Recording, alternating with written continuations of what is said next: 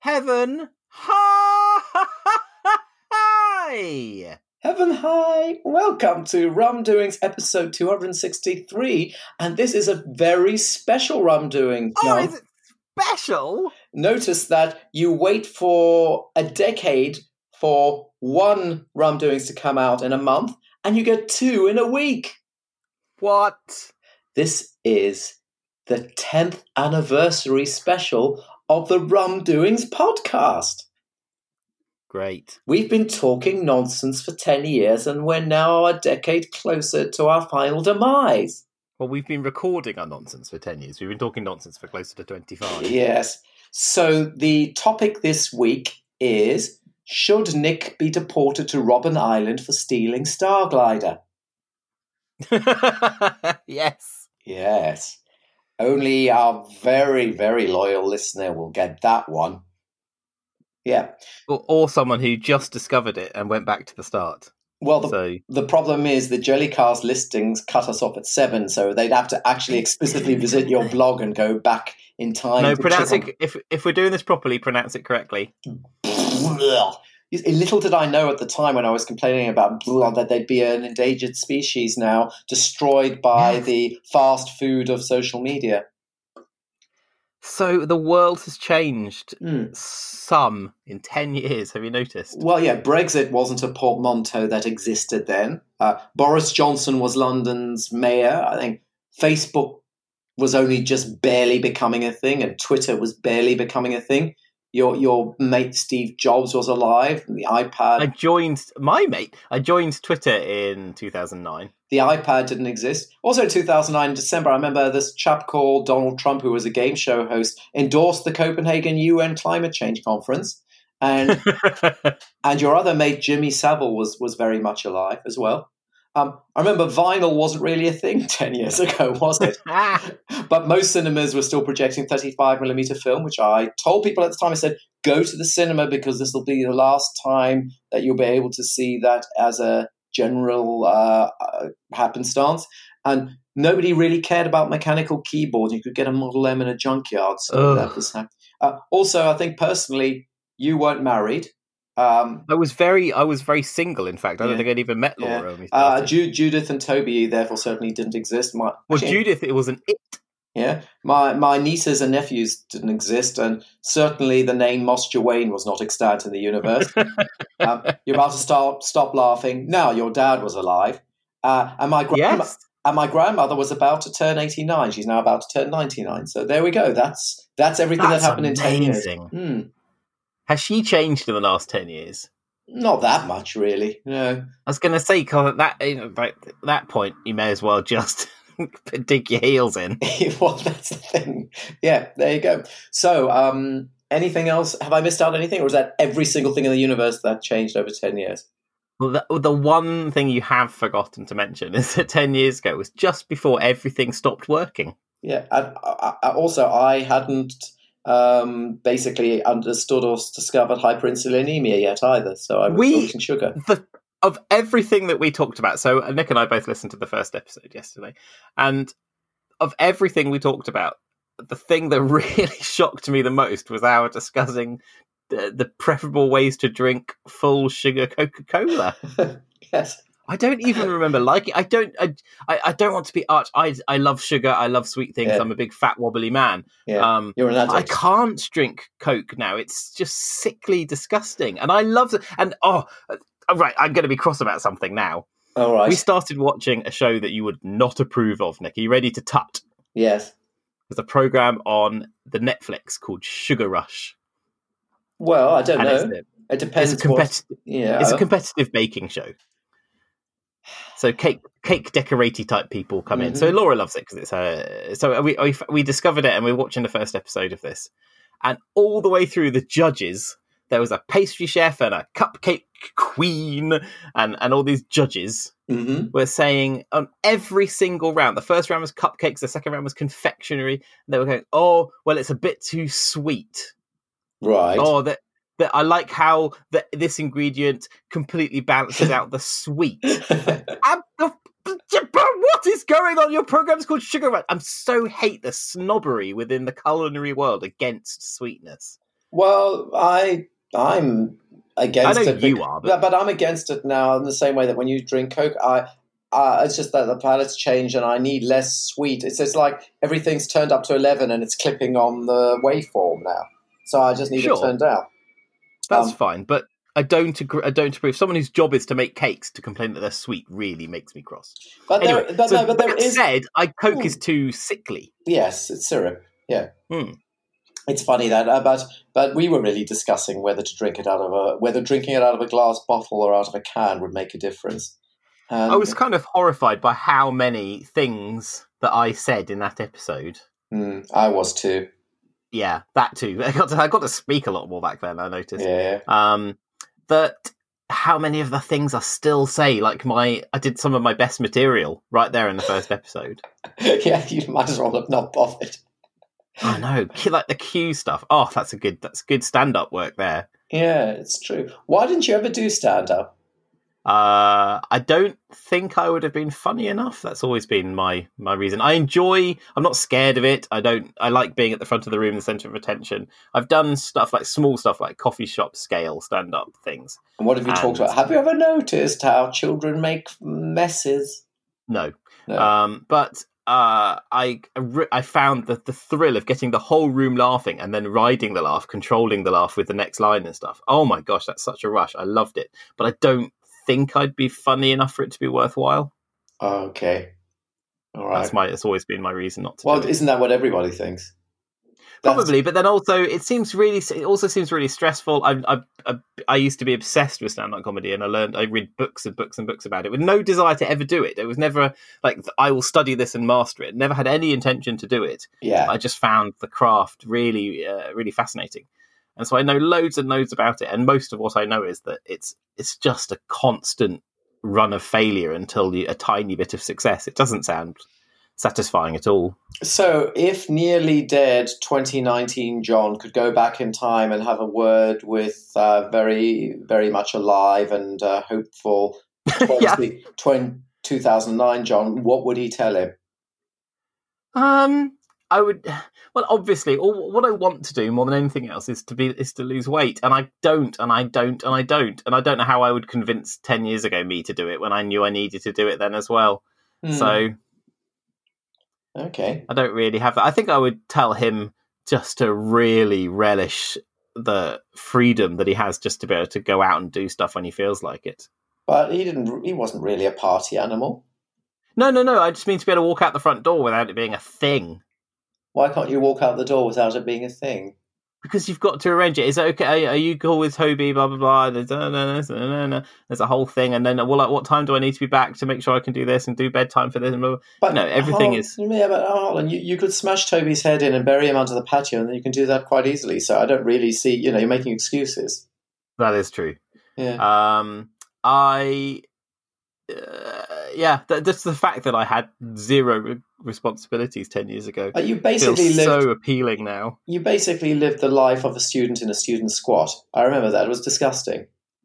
Well, a lot of people say it was disgusting, but I didn't care. But it was, though. You must admit it was. If it's funny when you look at the contents of that house. Yes. There's now Jonty is now a very senior figure at Gamer Network. Uh-huh. Graham is now the editor of Rock Paper Shotgun. Uh-huh. And Craig is now my colleague in the little business we've set up. There you go. So it all worked. So yeah, that was a good house to live in. And then we kicked out Jonty to replace him with Lisa. Uh-huh. We didn't kick out Jonty, he moved to London. And then we just advertised the place and Lisa moved in. And now Lisa and Graham have got a child together. Ugh. And she's developing a very cool-looking video game. Ugh. Ah. How have games changed in 10 years? I'll allow you to discuss that marginally. Not in any interesting ways. Well, that's the point. It's been a whole decade, and there's not enough to say that you should be able to say. No. Because games don't need to change. Games are fine. But so 10 years ago, it was all MMOs. Although I think they were probably just about having their day back then. And then so there's been phases. Right now, the big phase is Battle Royale. And then that will have its day, and there'll be another phase. But in the meantime, the industry's changed. 10 years ago, the indie scene was just breaking out, and then a couple of years ago, it sort of had it sort of burnt itself out. So we've been through that pattern. But indie games are fine. Games are fine. Everything's sort of stable. They've become a lot more mainstream, but they were pretty much there 10 years ago, I guess. It's interesting how little you can summon to discuss any aesthetic or other changes in the medium. You just, Well, no, I just find, honestly, because this Rumblings is where I don't have to talk about games, and so that's the reluctance you're hearing. Yeah, but I always force you to talk about games. I know. I'm sure. Well, aesthetically, graphics have not really improved significantly in the last 10 years. Actually, not very much interesting has happened with regard to IT in the last 10 years. Exactly. There's been twiddling at the margins, but actually... Yeah, fidelity has improved. If you look at Red Dead Redemption, which was, I guess, about 10 years ago, and look at Red Dead Redemption 2, then you're going to see a significant improvement in fidelity. But there's nothing that, say, like when Quake introduced circles. Yeah. Do you still think that Deus Ex is a wonderful game? I do. I replayed it a few years ago, and it's since recording that, and yeah, I really love it. It's a significant game, certainly. Do you think telly was better 10 years ago or now? No, goodness me, no. No, I'm trying to think. Was out 10 years ago. TV is so good right now. Was it Lost? I mean, obviously it wasn't Netflix and all that, but I'm trying to think, what was the big deal 10 years ago? I don't know. I mean, well, I can't remember the dates to match the things, but no, right now, oh my goodness, I'm just relishing the fact that I've got Legion and The Magicians to work through at the moment. Just two such fantastically bizarre and lovely shows. It's interesting. And I just finished Doom Patrol, which I want you to watch, and I remember. It wasn't exactly 10 years, but it might have been in your toilet. You had that book extolling the virtues of the European project. Do you remember? I do. Why it was something like, yes, it's such a fantastically wrong book. Why Europe will rule the 21st century, or something like that. It was this prediction that Europe was going to be the most significant continent, including with Britain at a time. Well, exactly, and it had absolutely no perception that the stupidity could have occurred. Have you heard that there's, I've forgotten his name, this new very evil man who's in charge of the Brexit thing with Boris Johnson has said that, and I might have even said this in the last podcast, so I don't care, has said that if there is a I did say it, but I wonder if there is a vote of no confidence, Johnson should just ignore it, and just basically. And somebody said, that's that. It turns out that's constitutionally fine. Now, but I wonder, will this basically force us to get some sort of written constitution, or will we just continue to muddle on and pretend that we have anything like the rule of anything? I mean, it's weird. 10 years ago, maybe, but now, ever since I think it was around 2013, everything broke. It did. Everything just broke. Yeah, nothing works and matters anymore. It's like there was a blue screen, and then people have been pulling cables out, putting them back in, and holding down the power button for 5 seconds, and they took out the hard drive and have shook it and put it back in again, and have tried to boot into safe mode, and every time they do, it's just blue screens again. Oh my goodness! If we could just boot Britain into safe mode. Yes, we can't. That's it's interesting. In 10 years' time, I wonder what fate this little island might be having. I do sometimes allow myself to think heretical thoughts like, what if this kind of creative destruction that the Brexiteers have wrought manages us to do something extraordinary, allows us to do something extraordinary just because all the cards have been thrown up in the air. I just wonder, there is probably an 80% chance that everything will just become desultory and problematic, and a 20% chance that something very interesting will happen here and we'll be able to do some profoundly fascinating experiments. But I think it would need someone of any merit in an alternative power position for it to happen. Oh, no, that's taken as read. I would agree with that. Yeah. So we've had the extraordinary perfect storm of all those things falling to pieces and Jeremy Corbyn. and Jeremy Corbyn. Do you remember, John? Do you remember when they went? I think I'm quoting Jeremy you. Corbyn. All those people. I think I'm quoting you when I say, "Shut up." I think I'm quoting you when I say that Corbyn It was the one factor that no one could have predicted in the whole Brexit, that Cameron couldn't have predicted when he gambled on Brexit. Oops, it broke. Yeah, and we didn't even take the time while it broke to go and get an alcoholic drink this time. No, that's true. I was saying, anyway, to get on with what I was saying that Cameron couldn't have predicted Jeremy Corbyn when he gambled on Brexit. No, and that's the point that I've made constantly, and that's why. Yes, exactly. I was quoting you when I said it. Indeed, and that's why people say, "Well, why do you specifically blame Jeremy Corbyn?" Then, and I say because he's a wild card. And anybody, people who've spoken to Cameron, basically they'd done the math and they said it's kind of impossible for what we now call the Brexiteers to win, because there will be a strong Labour leader who will bring enough of the traditional working class, not all of them, of course, but enough over to follow. A kind of, it would have required, if you remember who got Tony Blair's stuff over, it was John Prescott going around the regions being the token working class tub thumper. And he got enough of the traditional Labour Party to acquiesce to Blair's stuff.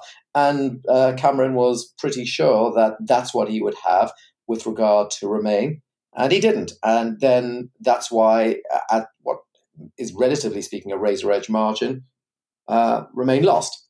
And then, as I need to keep reminding people, Corbyn has had about 4 or 5 opportunities to stop Brexit in its track, and each time he has done the opposite of that. He's whipped his party to prevent those stops from happening, including Labour Party members who stopped the second referendum from happening. We could have had a second referendum by now if a small number of members of the Labour Party, in Parliamentary Labour Party, had not voted against that motion. We need to remember that. The Labour Party and its leader have stopped a second referendum. That's clear. It's in the cephalological data. And I wonder how the people who were shouting, "Ooh, Jeremy Corbyn" at Glastonbury a few years ago would feel about that now. Now, as you say, most of the Corbynistas that you used to speak to have kind of blocked you now. Yes. Have you detected any realization that their idol was a false one? No, none at all. There's a few people who have come around. There's one guy left who won't stop tweeting me propaganda. Right. I've just found it. So this is his proof that Corbyn is desperately trying to stop Brexit. Right. Have you seen these things they put together? These lists. It's always black and red text. Oh God, yeah. What's the on proof? The 15th of Jan? Corbyn attempted a no confidence vote to trigger a general election in January. Yeah, because that would have stopped Brexit. Yep. On the 29th, he became the first UK MP to have his amendment for a second referendum to be voted. Oh, Jesus. He failed. 3 times Jeremy has issued a 3-line whip for its MPs to back a second referendum in January, March and April. They failed. It's absolute nonsense, yeah. But he didn't do that, did he? No, he didn't do that. That's just a lie. That's a complete lie. Why is he telling lies? That's just so weird. In March, Jeremy whipped his MPs to support a Kyle Wilson amendment for a confirmatory vote. It failed. Mm-hmm.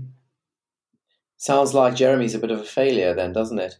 It does sound like he's not very good at getting his MPs to vote for stuff, doesn't he? Somebody playing 4D chess, his queen does keep getting captured quite frequently. Now, okay, I have a question. Yeah. Rerun the last 5 or so years, but oh my gosh, Yvette Cooper is the leader. What's different? She will have been a great disappointment, obviously, but we would not have Brexit. I think so too.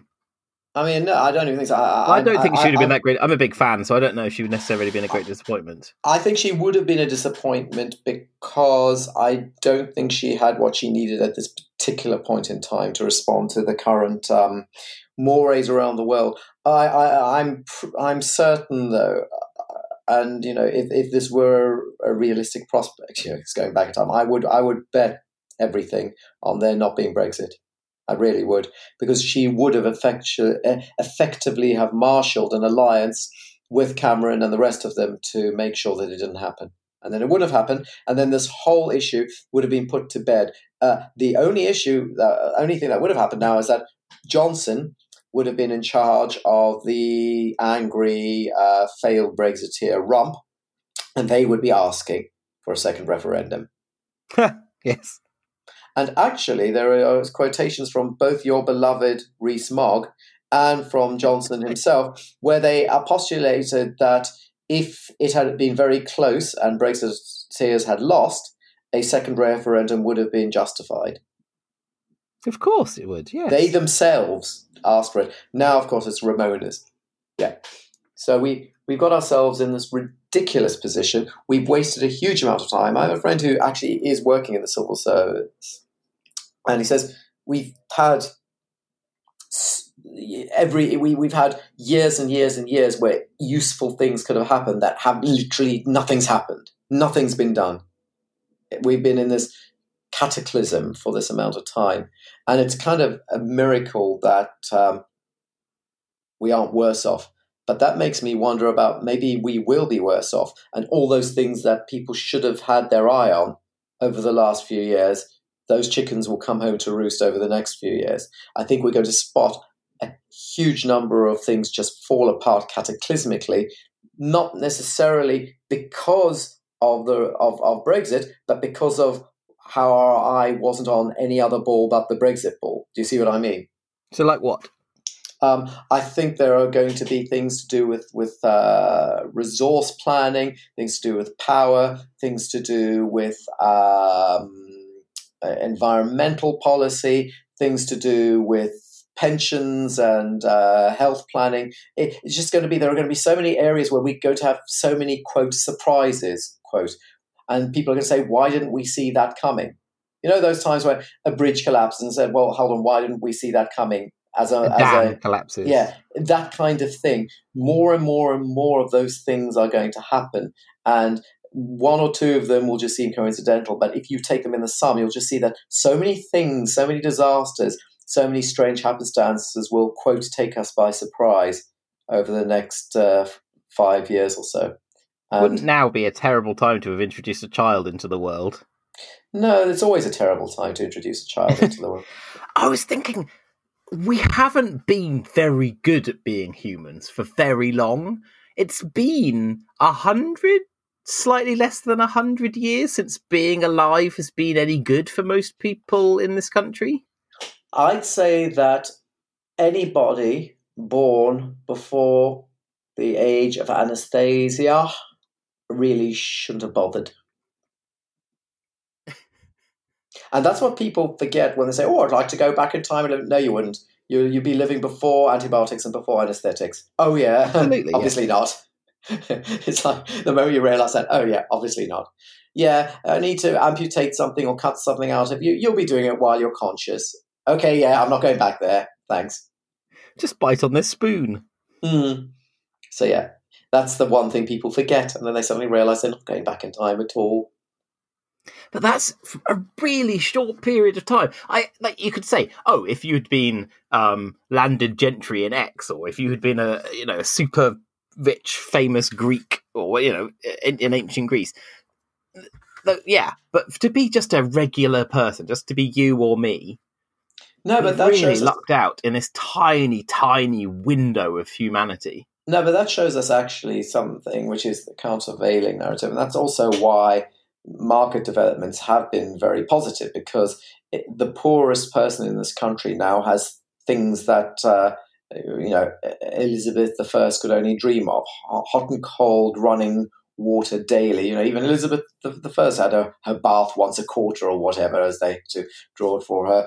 Food availability in the way that it is, transport. We can be the poorest person can get on a bus and be taken across the country or across the town in a way that the richest noble person would have a horrifically uncomfortable slow carriage ride across rutted and dangerous routes. It's extraordinary what we do take for granted. And sometimes I like to sit back and count my blessings. Thank heavens I wasn't born in the Middle Ages. Although, of course, there's another me in about 200 years' time, assuming we don't go extinct, where we've gone through the singularity, we're thinking, now that we know that we can upload our consciousness and keep it in a weird quantum perpetuality as much as we wish, we'll be thinking, what a poor show those earlier mortals had to go through. So, I don't know. Yeah. I don't know. Yeah, absolutely. There's a very strong possibility that should we survive for the next 50 years, that we'll look back on now and say, oh my goodness, can you believe people used to live like that? Yeah, I don't believe that we will survive the next 100 years. I bet against us. I don't. I bet against us. We had another asteroid that almost crashed into the Earth last week, and they only spotted it about a few hours before it came, a huge one. Yeah, but that doesn't seem like a pressing matter. Those are flying around all the time. Yeah, but ones that will destroy all life on Earth are issues, and it's going to happen. It's not like you can blame Trump for asteroids. No, but I think we should. It would have been nice if we'd have actually have used our collective wit to track them properly and have a solution, which we could have done, but we didn't want to, because it feels too sci-fi, so we don't take it as a threat. But it is a threat. It's a real threat, and it will destroy us way before any change in climate will. I've said before that the one advantage of Trump could be that he spends silly money on NASA. It's not looking likely. He kept acting like he was about to, but hasn't. The problem is he would if the more cynical advisors didn't then get a word in his ear afterwards. That's the problem with him. He's the last person he spoke to, yes. Yeah. There are actually very useful things he could have done. And you see glimpses of it, actually, with him. And he's saying, he's going to be pulling out of Afghanistan, he's going to be pulling out of Syria. He goes and speaks. I heard him talking about how he didn't want to bomb X, Y, and Z because he said, I suddenly realized, a lot of innocent people would die. Yeah, well, yes.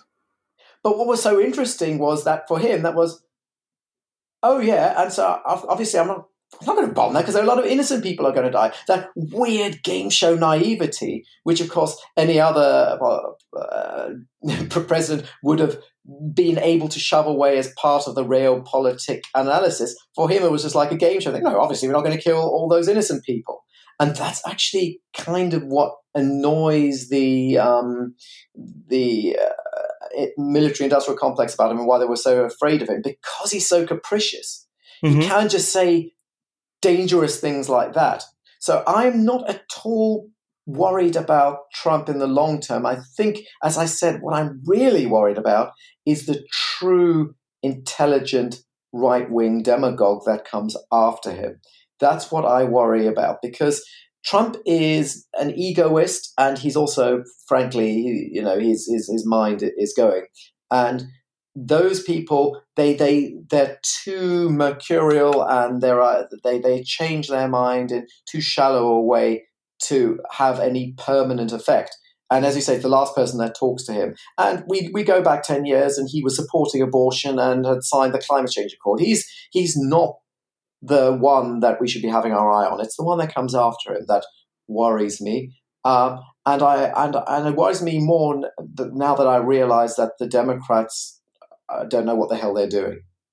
I've watched their debates. The only one who's at all good is Tulsi Gabbard, and she's not allowed to win. Why not?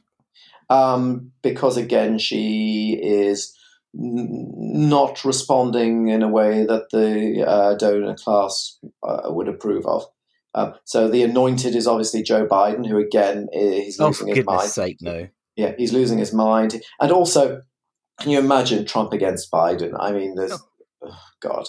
Yeah, so really, Trump will win again unless he dies or falls apart or whatever, which might happen because I think he is going. But I read an article yesterday suggesting that much of his behaviour and strangeness can be explained simply by the fact that he can't see without glasses. That's interesting. And that would be very Occam's razor, wouldn't it? Yeah, it is. And so it was written, it's inspired by he was doing his White House speech about the recent massacres, and he just named the wrong city in Ohio. Right. But it was written on a teleprompter in front of him. It didn't. He said Toledo, which wasn't written anywhere on the screen. Right. And then just forgot to mention Texas entirely. They showed photographs of his teleprompter compared to Obama's, and it's twice the size with a massively bigger font. And you do kind of see him kind of squinting sometimes. The squinting is very much a thing. There's when he couldn't find Rudy Giuliani in a room when he was sat opposite him. Then there's and also that misquote that he did when he was talking about the 4th of July. Remember, he said their air or something so he kind of joined two words together to make it sound like the revolutionaries had an air force or something. Mm-hmm. And that was because he joined some words on the teleprompter. Okay, well there you go. So I wonder. I previously, until I read this article, I'd previously assumed that he was at least partially illiterate. Mm. He won't read his briefings in the morning. He asks for more pictures than words for the paper he gets. All this stuff suggesting some level of illiteracy. Yes. Or severe dyslexia. It's severe dyslexia. No, don't say this like, oh, you're illiterate idiot. I mean, no, I understand. He just can't read. Yeah. That seems quite. So I wonder if it's just a combination of the two. There are photographs of him wearing glasses when he thinks no one can see him. And he's made repeated references to how wearing glasses is a weakness and mocked other people who wear glasses, and so he can't. Yeah, he's hoisted by his own.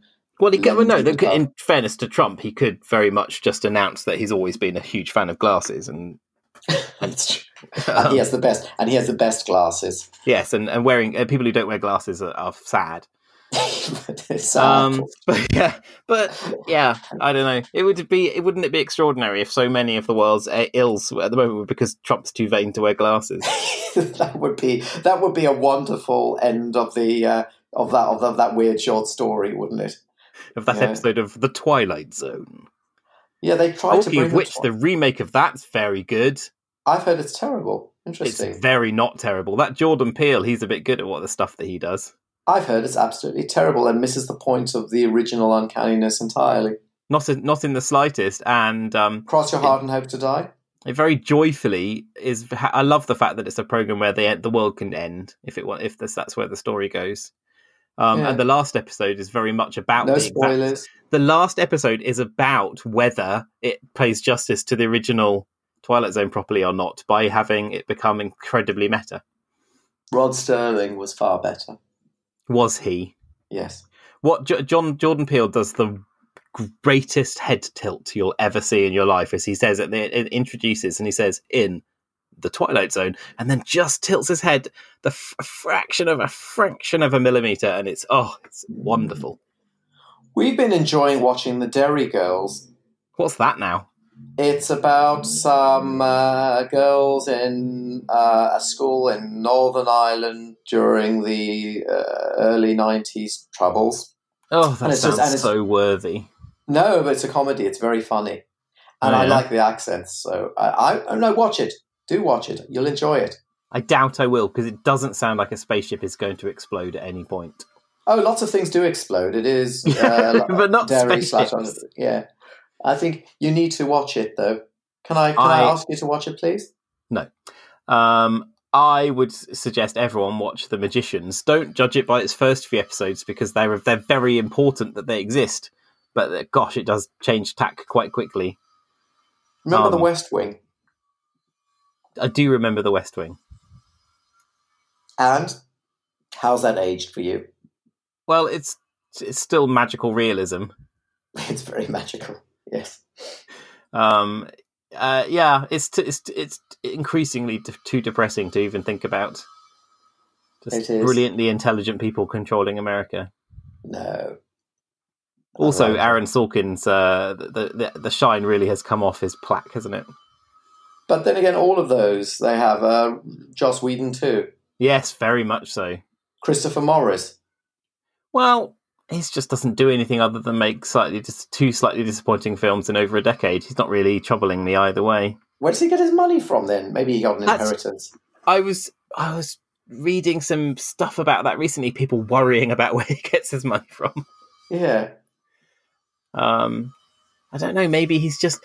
If you think about how much money you get paid for being on telly, it's a significant amount of money, and you've got to assume that Brass Eye made him... he can't have made less than £1 million making Brass Eye. You think so? No, of course not, because just think about, just being paid 7 episodes being, think about how much people get paid for making telly. Mm-hmm. Especially if he had, maybe even if he only got half that. And then add to the fact that he got paid for Nathan Barley and he got paid for being a character on the IT Crowd and so on and so on. And his movie. And his 4 Lions. So if you think about all those things, if you lived like his wife Jo Unwin does voiceovers and things. This is true. And she runs a publishing company. Yeah, okay. I think. If you lived like you and I live on TV money, you wouldn't need to work for 10 years after each project. No, that's true. So if he's capable of scaling his life proportionally, and it seems that he is. He lives with his family.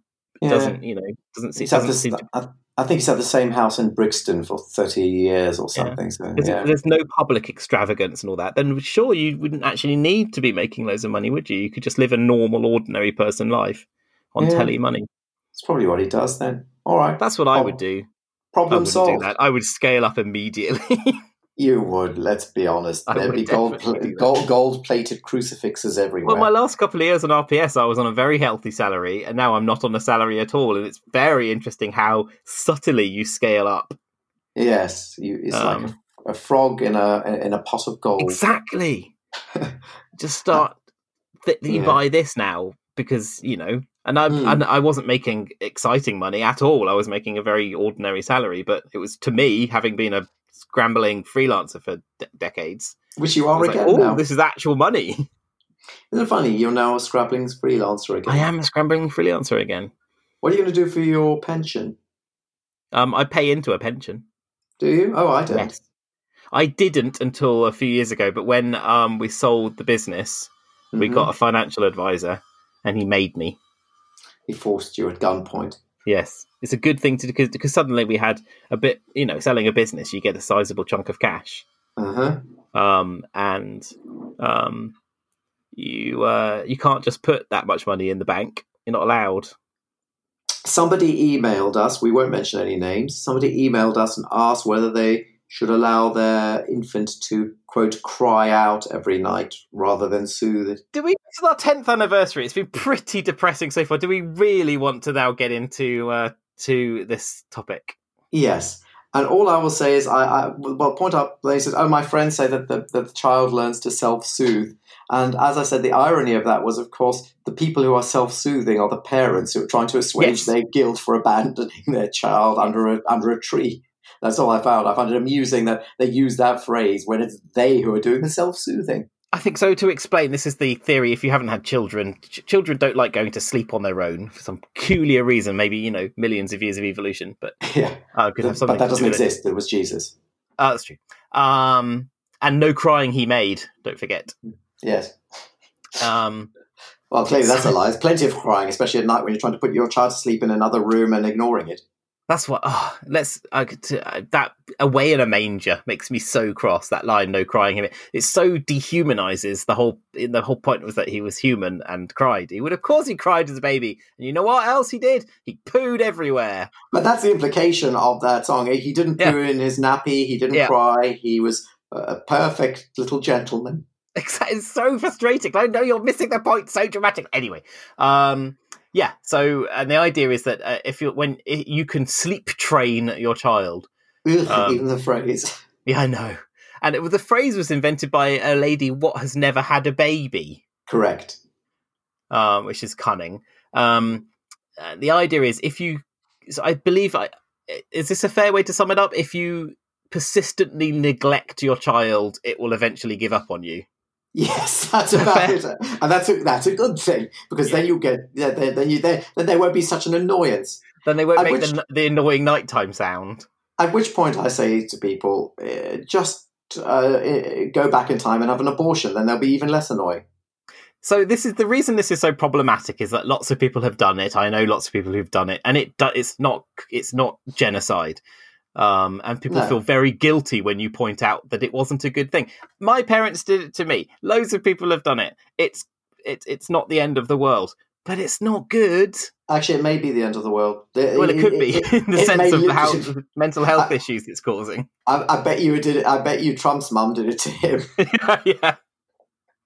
Oh God, yeah, and there, Victoria has some papers. There is enough data to say that it's highly likely it's causing substantial problems. Now, of course, there's all the usual epidemiological evidence and confounding and so on. But actually, one doesn't have to be overly sophisticated to realize, evolutionarily speaking, what a baby requires, and how babies who were content with being left alone for hours untended wouldn't have been the babies that survive very long. So it's obvious why they do this, and it's weird I even have to say so. What's I think more interesting is that people do kind of forget that we are carrier mammals, and if you look at hunter-gatherer societies, babies are almost never put down, let alone left alone. And if the primary carer, the mother, is away, there'll be somebody else that will be tending that baby. They'll be having that baby close to their skin. And indeed, a woman, and if the baby is hungry, another woman will breastfeed it. Now, gross.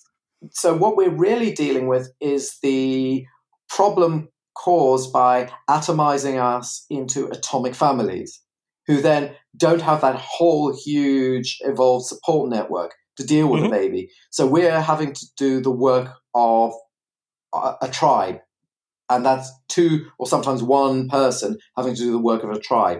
I understand that's tough, and it's not your fault that that 10,000 years of agriculture have apportioned us up into this hideous mess. But when you do have the information, you can't then say just because you can't say because you're making me feel guilty about it, therefore I shouldn't feel guilty about it. Right? Yes, absolutely. There are things face up to things and face up to the stark reality of the decisions you made. I'm not going to shilly-shally and pretend things are fine when they're not. When they're not fine, do you know what? They're not fine. That's the end of the story. And then you have to deal with whether that's an acceptable utilitarian bargain. Now, there are cases where that can go too far. And Victoria, when she teaches people in antenatal class and then talks about them, if your baby's screaming, is doing your head in, and you feel that you are about to lose control in a violent way, put your baby down, walk out of the room, take some breaths, give yourself a minute or two to calm down, and then go back to it. That's fine. But this whole abandon your baby every night, scream until it has a cortisol conk out, and then realizes it can no longer trust you. Not the best. No, not the best strategy. Sorry. No. Yeah. And if anybody tells you it is, question their motives, for so sake. And actually, the funniest thing that is, when people don't talk about, is I've looked at the data about the quality of the sleep that's attained thereafter. Parents convince themselves that everything's fine and their sleep is solved. But when you actually look at the data, it doesn't even solve it. The child is still up, still has to be tended to. Parents aren't getting that much more sleep. But their impression is that they are. So that's the funny thing. It doesn't even work properly. I think so much of this, it could come back to the how to have multiple orgasms argument. Mm-hmm. So you have your lady magazine that says how to have multiple orgasms on the cover, and then a lady describes how her specific anatomy works. And it's useless to everyone else. It's the same as of how to get your baby to sleep. Stop listening to everyone else. Listen to your baby. Your baby knows what it needs. And if your baby needs you to be in the same room as it in order for it to sleep, then that's what your baby needs.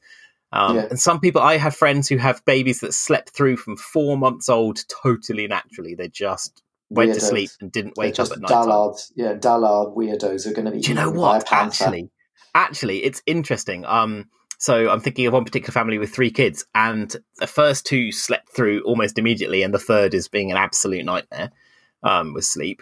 And But the first two are now old enough that they're in school, and you can start seeing, and they're smart kids. So there's seemingly no, they're not dullards at all. Yeah, they're they bright, are. They're lively, just smart kids. Nah, they're dullard conformists. Well, in this case, they aren't. It's obviously ridiculously anecdotal, but yeah, they are dullard conformists. I think the third one's going to be the interesting one. And that is something that any parent should realise. They'll have a child, and they'll say, "Oh, this child was so easy to deal with. Aren't we good parents?" And they'll think they've got it cracked. And the next one will come along and completely reset the deck. And oh my gosh, we were so happy when the third kid didn't sleep. Laura and I are just delighted for their misfortune. And similarly, there are ones that are just complete nightmares, and then they barely don't want to have another child. And then they do and say, "Oh, well, actually, that one was easy, and we didn't do anything different." So, yeah, your baby will just do whatever your baby's going to do, and that's the end of it. Our child, Toby, did not sleep through until he was 3.5 years old. How is Toby? He's great. Do you like him? I love him. Really? I really do like him a lot. He didn't exist 10 years ago. I know, that's unnatural. It is unnatural that he did not exist in the past. Yes. He never existed in the past, John. He didn't exist for an eternity. Isn't that weird? And then he won't exist for another eternity. Yeah, but then maybe those eternities will cancel each other out. Or his existence will be a non-significant blip. Oh, no, that can't be true. In reality. That can't be true. He's the most significant individual ever to have been created. He is. Yes, that's true. Your child, though, very different. Yeah, no, that's fair enough. How's Lucy? When we first recorded, Judith was an it inside your wife's tummy. That's right. That's right. And specifically her tummy. Yes, in her tummy. It was a very ectopic pregnancy. Yeah, Judith was swimming around in concentrated hydrochloric acid. Uh-huh. Yeah. But now, she is a person with ideas. And who calls Radio 1. Yes. Yes, that's right. Did that air yet? It did air. Was it good? Yes, shall I... Do you want to hear it? Do you want to hear it? Yes. All right. I recorded a bit of it. You can just listen to her first bit then. I won't bore everybody with all the other boring children. So I'm going to hold this up to the microphone because I'm not going to bother sharing the thing. So here's your Radio 1. Justin Bieber, bad guy, 8:15. On Radio 1 Breakfast, this is Greg Jameson, shall we?